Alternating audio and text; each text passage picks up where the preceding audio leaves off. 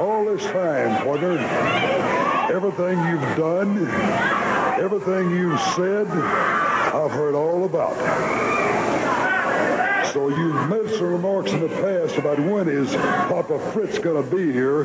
Papa Fritz is here.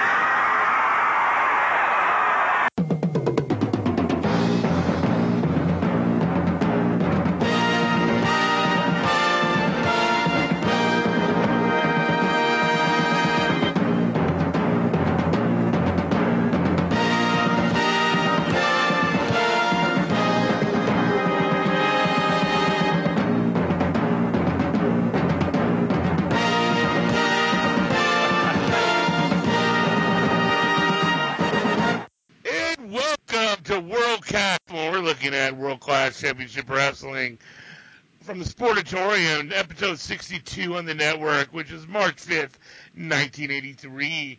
And I'm with my two of my good friends, Johnny and Kelly. Kelly, how you doing, man? Doing great, brother. Johnny, how are you feeling today?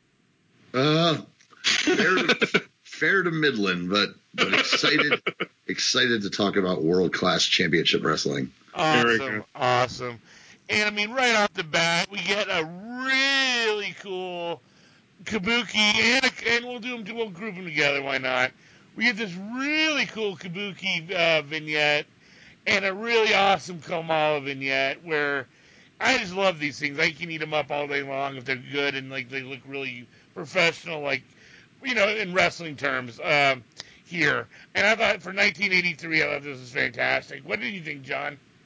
My favorite thing was before that, Mercer said that this week we're going to meet and see the Iceman, Jimmy Garvin, the Great Yatsu, and Akbar, all of whom we've met previously. But as far Akbar's out first, he's been hitting this talking point a couple times that Devastation Incorporated is all his idea.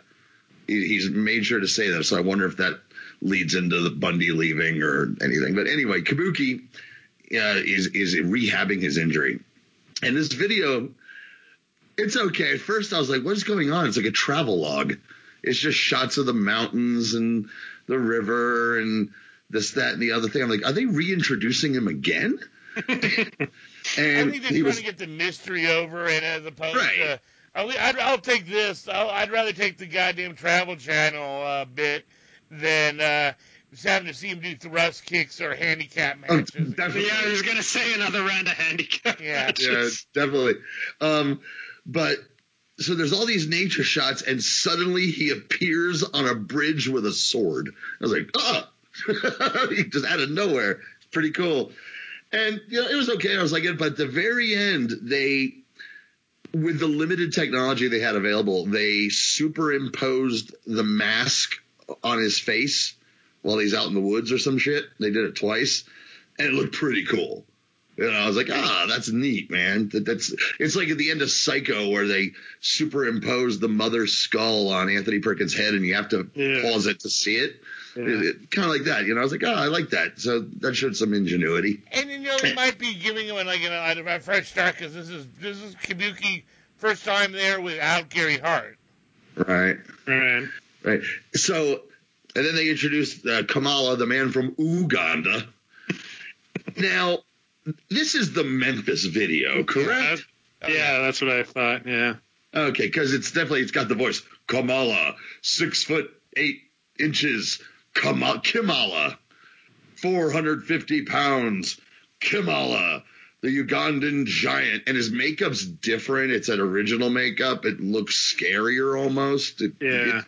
It's really good. So I was like, is this deja vu? This has to be the Memphis one. I know I've seen this before. That's Jerry Jarrett's backyard, right? Probably. Oh yeah, that's the story. Yeah. No, that's the story when they filmed that. They filmed that in Jerry Jarrett's backyard. Yeah. It's a big yard. The payout sucked. The payout sucked, but he was wealthy. He also had a construction business too. Everyone forgets about that. But yeah, the Kabuki one was good for World Class. The Kamala one is legendary. I love that one. Yeah, and Kamala to me is like I'll put him up there as one of the most underrated drawing cards in the history of wrestling. Like, yeah, I mean, that dude drew money in Mid-South. He drew money in World Class. He drew money in the WWE. Everywhere he stopped, he drew money. I mean, if it was Hulk Hogan in the WWE and Andre, he drew money against the Von Erichs in World Class. Him and the Dog drew good houses. Him and Butch Reed drew good houses. I think him and Dick Murdoch drew really good houses against one another in Mid-South. So, I mean, the guy is, for a guy with a limited, gimmick where he's limited as a worker, my God, he executed it very well and became, and he made some serious coin, when he was, in the few years that he was, on top. Oh, totally. I think as far as his in-ring skill being limited, I think Kamala is amazingly underrated. Now we can all get past the fact, was the gimmick a little racist? Yeah, but it was then, so put that aside. It was fine back then. Yeah, that was the time. Is it okay? No, but it was the time frame. You kind of, it's judged differently back then. I mean, what was more racist is the stuff Jerry Lawler would say about him on television than Kamala himself, because he inhabited that character. And that's why I think his work was so good. He was convincing in the ring that he was a savage warrior from Uganda in the jungle, and he didn't understand things. He didn't know how to pin a guy. And he just lived and breathed that character in the ring, that I think he's an underrated worker. I agree with you there. And as Abdullah the Butcher said, he lived the gimmick, brother. What you make of everything, Kelly? Well, the Kabuki video was better than the one from last year, if you remember that piece of garbage. And when this started, I was like, oh no, not another Kabuki video. But no, it was fine. I think this was like stock footage for the most part, but whatever. It works. Yeah, I want to talk about Kamala. The video's cool. Yeah, I'd seen it before. But the thing about Kamala is he was so believable. He's very much like Abdullah the Butcher. That's like the closest comparison, is that you believed this guy had to be real. He couldn't be faking this. This had to be a real wild man, a real maniac. At least, as a kid, that's what I thought. Even though I suspected or whatever, knew that wrestling was phony, I thought Kamala had to be legit. I couldn't picture him actually talking or being a normal person. He hit the gimmick so well. And he could go in the ring. Him and Hogan had some really fun matches around the horn in '86. And there's that iconic wrestling cover, Sports Review Wrestling, with the Photoshop of Hogan's head on a pike being held by a spear, being held by Kamala. It's all bloody. Like a bloody Hogan face. Yeah, I remember getting that one. And that one, that was like a horror movie cover. So cool. And it was like, that must have helped sell tickets. Like, that cover was so great. It was like, who wouldn't want to see that? The fucker's gonna put Hogan's head on a spear. I tell you what's funny about that, though, Kel, is I remember that was at a time where I wasn't watching as much, but I still watched the MSG shows. And Kamala didn't get 3 at the Garden. It was only 2. 2. But still, that's pretty good. Oh, that's great. Yeah. By the time the Hogan era came around, 3 in a row was rare for Hogan. Right. Yeah, that was more for, of course, Backlund and San Martino. But they sold out like 2 big sellouts at MSG at a time when Hogan wasn't a guaranteed sellout, really, if you look at the numbers. Sometimes he was, sometimes he wasn't. But Kamala definitely drew. And, I've seen little bits of him in World Class, so I'm looking forward to what's coming up, because I haven't seen too much. I always loved the gimmick, and that's what worked for World Class at this time. Is you had the top heels, the Freebirds, who were cool, and then you had these really weird gimmicky guy characters. So it works because you have the group of heels, two separate group factions, but they're completely different. So that brings you different dynamics and stuff. And so it's not like you're gonna put the Freebirds and you don't have imitation Freebirds to do the B-Town type of thing. I like this dynamic a lot better than having. You had a lot of people in some territories. You had a lot of guys who are very similar to one another.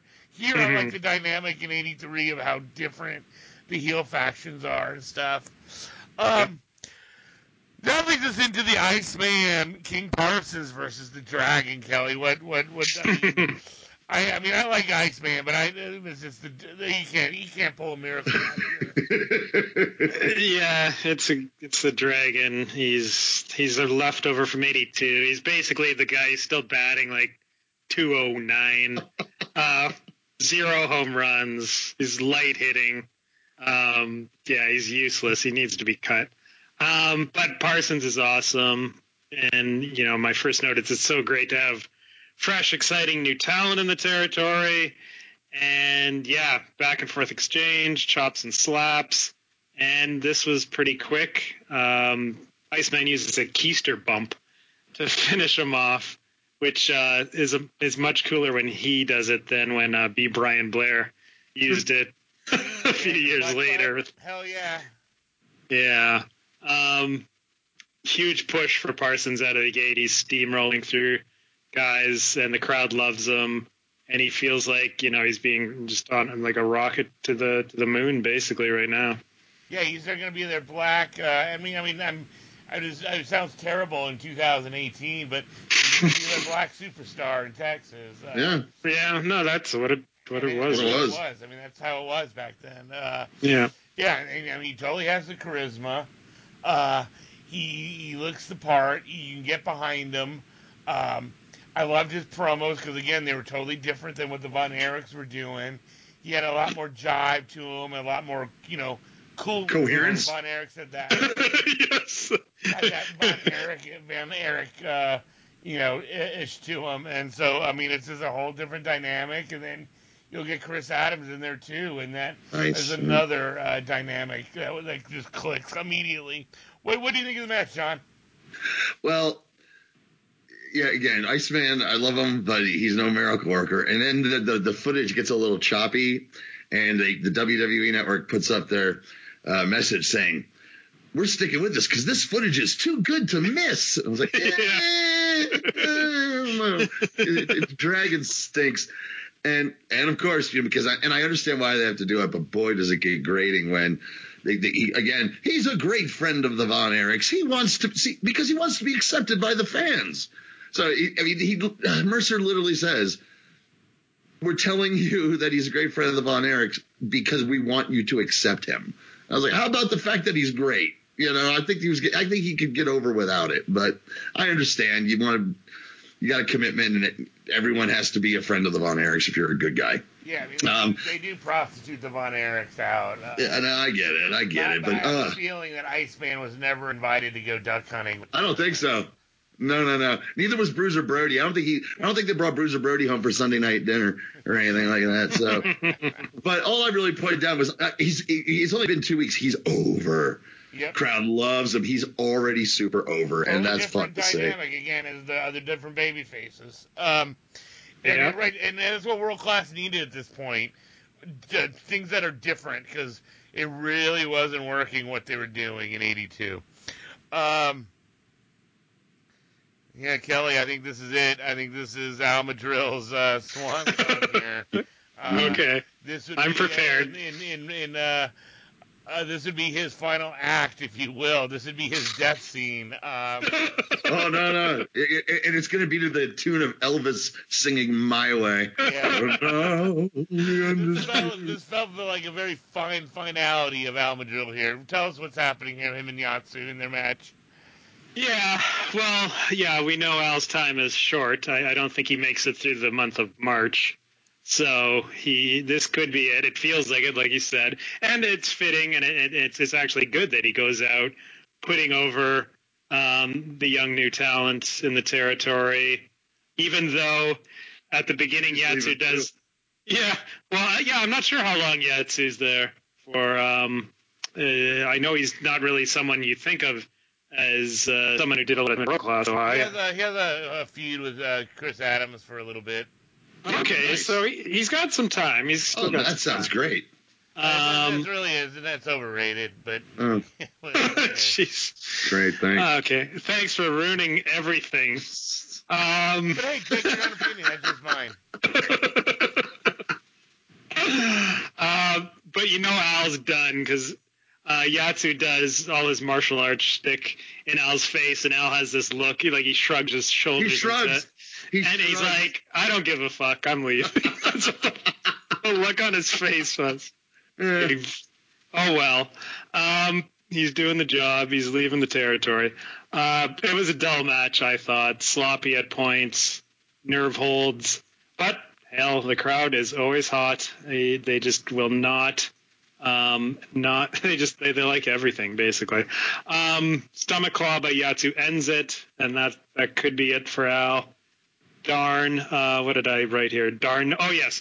No awesome suplex this time from Yatsu. Al probably refused. Yeah, you probably saw what he did. It almost killed Brian Diaz. So he's like, no, I'm leaving. I'm doing the job, but you're not suplexing me, motherfucker. Let's take that one off the bump card, kid. So a bit of respect for Al. And yeah, my last note was, surely this must be the end of good old Al Madrill. Yeah, this is a na-na-na-na. Na-na-na-na. Hey, goodbye. Johnny, what are you thinking here, man? Well, okay, so first you got Bundy with Akbar, and they're yelling at Hussein and Yatsu. So I forgot about that. Hussein's got, but no, it's fine because all I'm thinking is Hussein's got to be gone soon, please. Please. And Mercer says that Bundy wants Yatsu because of what he did to Kabuki. Kabuki will be back very soon, though. And I was like, if you taking all of the emphasis and gravitas on what he had just said, he's the shits. And I have the Al Shrugs thing. Mercer calls Al. He goes, he's a reverent disciple of his idol, Elvis Presley. I mean, that's laying it on big. That means he's got those prayer candles with Elvis on them somewhere. He's packing them up in his bag and he's leaving. And then Hussein, speaking of Hussein, he doubles down on what he said last time. Again, he gets on the mic and he says he bought Yatsu with every dime he could rape, scrape, beg, borrow, or steal, which then the second time leads me, he raped for dimes? It's for money? He's got to be gone soon, right? He's terrible. He definitely doesn't last very much longer. I can't stand him anymore. It's because I think Gary Hart brings him into Mid-Atlantic. Really? Yeah, for a little H&H reunion again. I remember seeing him on TV in the Mid-Atlantic. Oh, wow. I didn't know that. Yeah. Yeah. Then we get Hussein and Yatsu promo. What do you think? What was going on here, Johnny? Oh, that's the one. That's where he did the rape line again. That's where he did that. And he's the dirt worst. Dirt worst, or yeah, or just filthy dirty. Yeah, he's the filthiest, dirtiest, worst piece of talent, or not even talent. Let's bring it up here, guys. Armand Hussein, one of the worst managers you've ever seen. Can you name another worst manager? I've gone to a lot of indie shows, bro, so it's hard to say. On a national stage. National stage. Maybe? Yeah, he's up there. Yeah, Frenchie was horrible and useless. But Hussein got so much screen time and promo time, and he was even doing commentary at one point. He's just like Frenchie Martin didn't do. The biggest heel faction in that company. Yeah, just too much. And he wrestled too. Oh, God. Yeah. Oh, his wrestling was just the shits. And, I mean, it's hard to say also because if you're a Memphis devotee, a lot of the guys who came in to replace Jimmy Hart, that revolving door that went on for a few years, there were some pretty shitty managers in there. Yep. I mean, there's also some good ones there. I mean, you had Downtown. Oh, there's great ones. And the Heyman. The Moondogs, he was good. Yeah, he was great. Richard Lee. Yeah, there you go. But they had some dogs to replace Jimmy Hart. Then we get this incredible segment with Sunshine and Jimmy Garvin. And if you don't think they're not having sex here, I would be shocked, Johnny. What's going on here? Who, Mercer and Garvin? Garvin and Sunshine. You know, again, just like last week, I'm not feeling it yet. I thought that the jacuzzi looked like a kiddie pool in someone's backyard. And he's still bumbling over his words a bit, you know. I know he gets better soon because I've seen this stuff. And he's still talking about the whole not being on TV. And it's still just say, I want people to pay to see me. And that means you have to come to the shows. That's how you do this. And then he's got all these. But Johnny, again, the angle isn't that they should pay to see him. Is he doesn't want to have footage of him so his opponents can't scout him. But okay, I don't think it makes any sense. But he's got a ton of glossies. In a cheap heat type of way. Anyway, he's got a bunch of glossies of the Von Erichs, you know, in his pool, and he's tearing up each one. And they get to the Freebirds, and I'm waiting to see what he says because it's Jimmy Garvin, you know. You know, him and the Freebirds. I eventually have a loose alliance. Yeah. You know, here I'm talking. I know, of course, he becomes a Freebird. Even in the World Classes where they first established him as the Freebird. Right, but here he says the Freebirds they have no class. Yeah, and tears it up, and I'm not feeling it yet. I know as soon as the stuff with David starts, it kicks into high gear. But so far, I think he's still finding his footing as a promo doing these sorts of things. That might be true, but man, he seems so much more dynamic than the guys they've had on that roster at this point. Where I'm in love with, I'm in love right off from Jump Street with him and Sunshine. Well, I love Jimmy Garvin. I'm a huge Jimmy Garvin fan. When people shit on Jimmy Garvin, I'm like, yeah, you don't get it. Kelly, do you think he's as rough around the edges right now as Johnny's saying? Not really.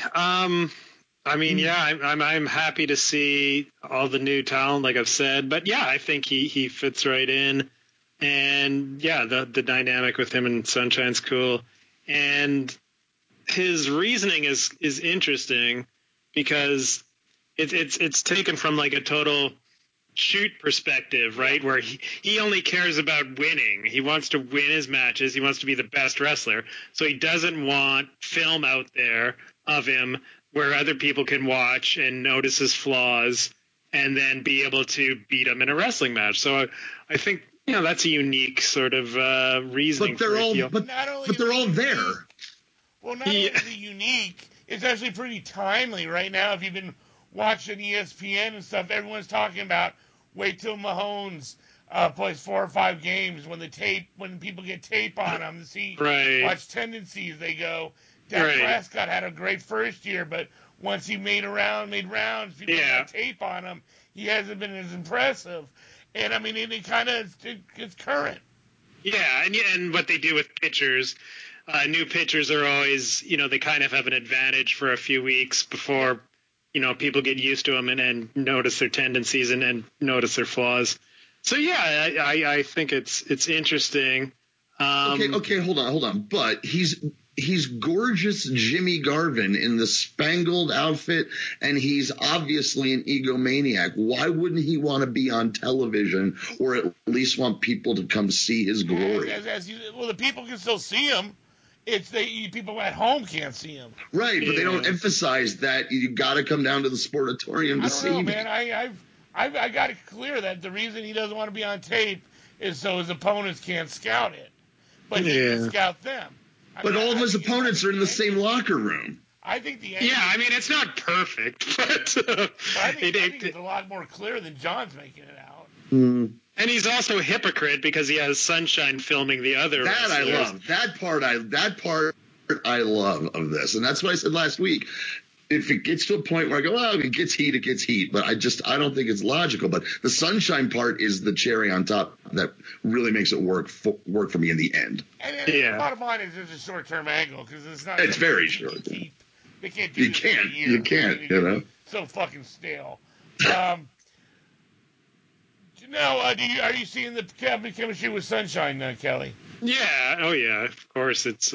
I mean, I'm very familiar with Garvin and Sunshine and all that going into this, more so than a lot of other acts in World Class at the time. So yeah, great chemistry. And like I said last week, knowing what's coming up ahead, I'm just looking forward to this all playing out week after week. Now, would you be shocked if they're actual cousins? That creep you out even more. Right. I mean, like, oh yeah, Garb must be banging her. Makes it even hotter. First cousins? Yeah. I don't know. They're good actors. Yeah. They make you believe. It doesn't have to mean that they're banging each other. Well, I know that. Hopefully they're not. I mean, they're cousins. Well, come on. That hasn't stopped quite a few people. Really? Okay, of all the heinous things that wrestlers have done, cousin fucking is low on the list, brother. That's true. All right, guys and gals, it's time to rap about ProWrestlingOnly.com. Check out ProWrestlingOnly.com to explore other podcasts, along with match reviews, features and retrospectives, reviews of wrestling books, video games, and matches, playlists, wrestler appearances in non-wrestling TV shows and movies, and more. You can also join the conversation by signing up at the PWO forums. We've been online for over a decade and with over 2,000 registered members and an archive of over 4 million threads. Wow, really? 4 million? That seems like a lot. Anyway, our message board is a vibrant community all its own. Whether you want to talk about a specific match in our match discussion archive, take a deep dive in the Microscope forum, or discuss more general topics from wrestling's past and present, check out all of this and more at www.prowrestlingonly.com.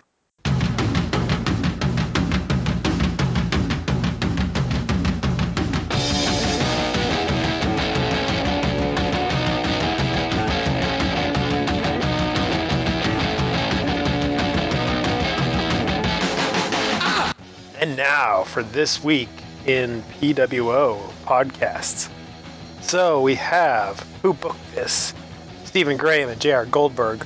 This week look at the Monster Mash Battle Royal from, I think, WWECW from probably about 10 years ago. I'm not exactly sure. So listen to this show for J.R. and Stephen to tell you exactly where this match came from, and they'll break it all down for you. Sticking with Stephen Graham, him and Stacy, a longtime contributor to PWO herself, they are breaking down round 2 of the Mae Young Classic. On Match of the Week, episode 24, Tim and Tanner look at the unmasking of Tiger Mask 2 and what all that led to. That's a really good episode. Check that out. And the boys at Strong Style Story are back with episode 45. Jeffrey and Chris are looking at several New Japan shows, Destruction, King of Pro Wrestling, looking at the Super Junior Tag League. So fans of Puroresso, please check that out. And my man, Peter Winson with Greetings from Allentown. This week it's NWA Worldwide from February 6th, 1988. Lots of Horsemen, lots of Sting, Dusty Rhodes, all that good stuff. And last but not least, our very own Pete Schirmacher and Timothy on This Week in Wrestling. And This Week in Wrestling, they are looking at MLW Fusion 25, NXT, and something called Southern Underground Pro, and a show that they did called Don't Look in the Basement. So check that out, the best weekly wrestling roundup podcast there is on the planet. All right, well, that's the week in PWO, and now for the main event. Yeah, the main event is David Von Erich versus the third wheel in that damn Freebird Collective, Buddy Jack Roberts. What's going on here, Kelly? A third bird. The third bird, they bill him. It comes up. The teaser is next up: David Von Erich versus the third bird. That didn't get over. Go bird. Go bird. Oh boy. All right, so all the Von Erichs are at ringside. All the Freebirds are there as well. Plus Garvin and Sunshine filming things in the aisle. There's more lumberjacks here than in that lumberjack. It's very crowded outside, but it all makes sense, with Garvin and Sunshine. I'm really enjoying the Candyman's booking. He's got things really flowing from week to week. Look out, the Candyman.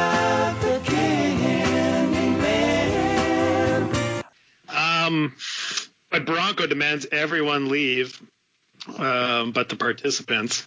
So he's not taking any shit. Before you say this, Kelly, wouldn't it have made sense to book this match before the 6-man and then you get the lumberjack ship? Totally. Okay, maybe the Candyman's not the greatest booker of all time, but Cocaine makes you creative, but you get kind of flustered. Yeah. Oh well. Look out, the Candyman. Yeah. So I thought this was a good match. Struggle over holds. Great heat, of course. But of course it doesn't last very long. The birds hit the ring. Von Erichs come to make the save. Yeah, this should have been the lead in to the tag, but whatever. And then of course shithead David Manning in street clothes has to make an appearance. Like he's one of the boys there to make the save. Like fuck you, David Manning, and your fucking stupid mustache. Baby face mentality. You're a fucking referee, you. We're totally in the minority compared to the audience that loves David Manning. So, yeah, I know. I enjoyed the match too, brother. It was a real good meat and potatoes match. I like I like Roberts working on the midsection and the arm. David Von Erich controlling with a headlock, knee lift. The headlock and the escapes were made. They did a good job, made it interesting. Then then it becomes this total schmoz. You have Mercer comparing the Von Erichs and the Freebirds to the Hatfields and McCoys, if I'm not mistaken. Yes. It was a real good, fun main event match that definitely should have been the ground setter, should have been the table setter for the 6-man tag, but it's not. Still a fun match. What are you thinking, John? Oh, yeah, I just got a couple quick things that I got a point I wanted to make, or just a thought to bring up. But so, yeah, as they're getting kicked out, the camera and the microphone catches Hayes telling Buddy, he goes, get it done quick. The plane's already started. And that was awesome. The great shit. And Mercer even picked up on that. He goes, oh, Michael Hayes seems very confident. And then here's the thing. And the match was fun for what it was. The misplacement thing stood out to me too. But I want to talk a little bit about Buddy Roberts. When I was a kid, and I mean like 15, whatever, and I'm watching this world-class classic and what have you, I remember my take was that Buddy Roberts sucked. And the other two were really good. And when I look back and watch, especially in this short match, I look back and I go, oh, the eyes of youth, man. I just didn't understand what he was doing in there. Yeah. And I watch Buddy Roberts right now, and I'm like, he's fucking tremendous here. His feeding and bumping and connection with the crowd and his character comes through in everything he does in the ring. He's so good. He's so good. In the ring. I mean, on the mic, he's always been great, but he is so good in the ring. And that explains why I guess Watts was like, well, no, Hayes, you're going to be an announcer.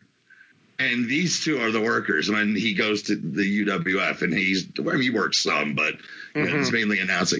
I didn't get it at the time. I'm like, why would you do that with Michael Hayes and Buddy Roberts? He's the TV champ. That's crazy. And I see it now. I'm like, oh my God, he's so good. It's just funny how you look back with age and a little perspective and go, oh, I didn't realize that guy was fucking one of the best. It's neat. Oh, I totally agree.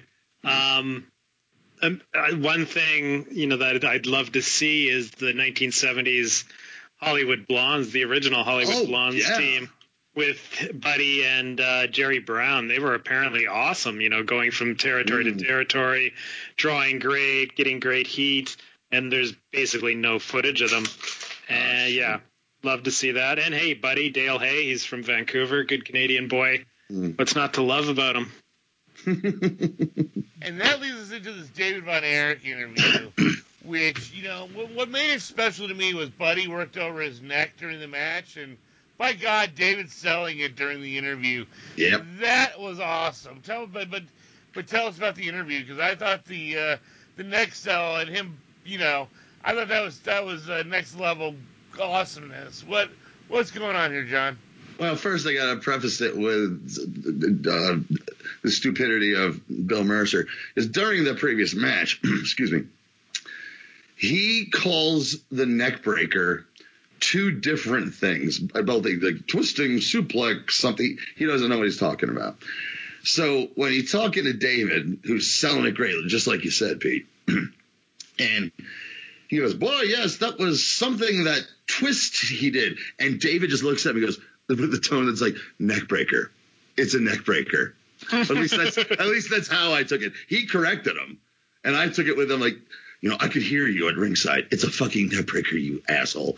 And that's the main gist I took out of it, was just David Von Erich. He's cutting a hell of a promo, man, but he's hurt. And that's great. He's not invincible. He's not out there flexing or anything like that. He's showing like, you got the best of me this time, motherfucker. But hell's coming your way. So it was good stuff. Yeah, no, I'm with you on that completely, and it was a good way to end the show too. And again, the promo would have set up the 6-man tag even better too. But what? I'm going to stop crying in that bowl of milk. Overall, man, I thought it was a really fun show, top to bottom. We got some more guys showing that they're going to have legs as characters in the territory. We got some, writing off of characters, got some cool vignettes. Yeah, I was really happy with the show, from the wrestling to the production to the angles and beyond. What about you, Kelly? What were your thoughts? Final thoughts? Yeah, another really enjoyable episode. We're on a roll now. It's really amazing how much things have changed so quickly. Just like, so just from Christmas night on, it's true. That was what turned the territory on fire. When Meltzer always talks about it, lit the territory on fire. It's really cool now to go back and because the way World Class shot their television, when they put main events on TV, it makes a big difference than just watching highlights of from the studio and stuff. Oh, totally. And next week, we should mention this. We got a big show. We got Kerry versus Michael Hayes, and then we have Gordy and Roberts versus David and Kevin. So there's two huge matches for next week's show that I don't think I've seen before. So I'm. Yeah, 82, we've gone over it. It was such a dreadful experience at times, but now I'm excited. I look forward to watching this footage. This is good stuff now. Exactly. Man, it's so cool. So many interesting stuff to look at. What were your final takeaways, John?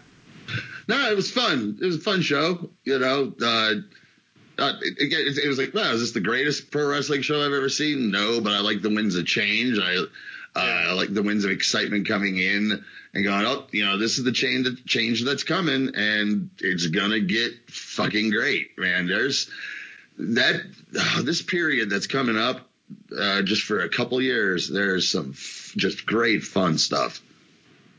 Totally. I can't wait for Chris Adams, man. That's what I'm looking forward to. Yeah. He was always my favorite as a kid growing up, because he was one of the first guys I saw do a tope and and the karate stuff and the accent, and he was super handsome. Okay. Face, and he really loved it. It's okay, man. No, man, it's cool. His Pro Wrestling Illustrated centerfold on your wall. Let me tell you an embarrassing story about that. When I really burst into being a fan, and I got not the Aftermags, but the ones that had the great glossies in them, and I put up pictures of wrestlers all over my walls. And I had a buddy of mine who didn't watch wrestling come over. He looks at it, and the first picture he saw was Chris Adams, gentleman Chris Adams, just there in his white underwear. And he goes, looks at me, not mean at all. He goes, "Are you gay?" So I started going, I'll stick with Abdullah and Bloody and take these down. That's great. I had Bret Hart on my wall. I had Doink the Clown, the original Matt Bourne Doink the Clown, and Sabu from Japan, FMW, barbed wire deathmatch or something. As a kid, I had Hogan and Savage on my wall, and I mean, it's amazing. I have more wrestlers on my wall now than I did growing up. Are you gay, Pete? I'm just a single man living a single life. Yeah. Chris Adams is a good looking dude. I preferred him as a heel though, and that's a ways away, man. But oh god, I thought he was so great as a heel. Yeah, you got to work with Gino. Johnny, anything you want to plug, buddy? Just that the current score of the wild card game between my beloved Colorado Rockies and the Chicago Cubs. It's the bottom of the fourth. The Rockies are up 1, and everyone's going to hear this. The game's going to be over, but I'm really hoping the Rockies pull this off and get into the postseason because my little nephew is now super into baseball and super into the Rockies. And good, maybe the playoffs of the World Series they're on free TV and we can actually watch the game. But yeah, it's exciting between me and him right now. So I really want them to pull this off. So go Rockies. Yeah, I'm going to an action wrestling show in Atlanta on a Friday, and I'm flying back Saturday morning, and that'll be my first time. Oh, nice. You played baseball. Hey, there you go. Time, awesome. So I'm excited about that. And that's not a plug for people to show up at my nephew's game. Sure. Hey, Pete, do you have any heartwarming nephew stories as well? Kelly. God damn it. I don't need any more sappiness on this show. I have nieces. I don't have any nephews. I have 2 nieces. Or I have 3 nieces, actually. Oh. Yeah, but no nephews. You have a niece, too. Oh, man. Kelly, anything you want to plug? Just, the Twitter at MSG1880. It's now the official Worldcast Twitter. So, yeah, give me a follow. I need more than 128. That's not good enough these days. Come on, Twitter people. Hey, all you Twitter guys out there, and we love you, the fans who post on Twitter. You're the best. Get on that because I don't know how to use that shit, man. I don't know. Follow me on Twitter at Titans of Wrestling. Have a great week. World Class Wednesdays, baby. This Week in Wrestling drops on usually on Saturday. And remember, man, we're now the Pro Wrestling Only network. Go to the boards, check it out. Check those articles out, man. I did a great review over on Tim Hornbreaker's Territory book that I've just started reading, and which is usually something up your alley, Kelly. I'm surprised you haven't read it yet. I have it. I'm a couple chapters in. Yeah, it's great stuff. I'm a big fan of Hornbaker as a writer. He's really good. So yeah, I mean, one of your if you're interested in that, read the review, see what it says, and it's been getting a lot of positive press out there. Along with all the podcasts, the articles, there's a lot of history being learned over there at Pro Wrestling Only, man. Just check it out. Have a great time. See you next time. Later.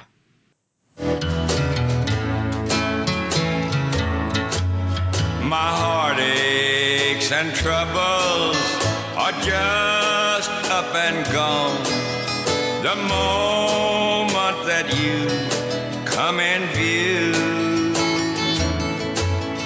with your hand in mine, dear, I could dance on and on, and I could waltz across Texas with you. Waltz across Texas with you in my arms. Waltz across Texas with you. Like a storybook ending, I'm lost in your charms, and I could waltz across Texas with you.